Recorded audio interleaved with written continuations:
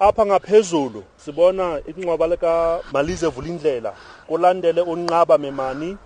On the 5th February 1963, a group of 60 Poqo members from Puti village in the Eastern Cape attacked a construction camp near Mthatha and Engcobo and killed 5 white people. 13 people were arrested and later executed in Pretoria. Their remains were executed at Pretoria West Cemetery to adhere to the gallows exhumation project. Justice and Correctional Services Minister Masutha says South Africa is one of the countries that has called for the abolition of death penalty and has entrenched the right to life in the Constitution. As a progressive force, South Africa has joined hands with many countries across the world calling for the end of the death penalty, given, amongst others, its arbitrary nature.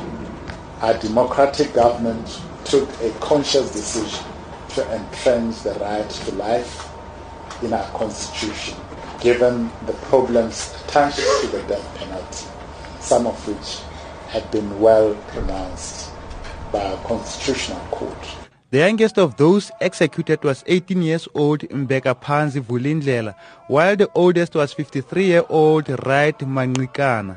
Simon Poqo, whose brother Mtalatala Poqo was executed at age 22, says the family will finally find peace if his remains will be exhumed, as they will be in position to bury them with dignity.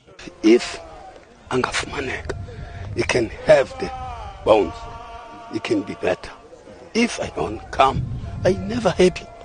Meanwhile, Pan-Africanist Congress of Azania National Chairperson Philip Dlamini says exhumation such as this ensures that a dark chapter in the history of the country is closed. The anger that is contained by those generations trying to find the remains will continue. You will understand that the PAC has more of its cadres hanged. So this is why we are saying this is the first step.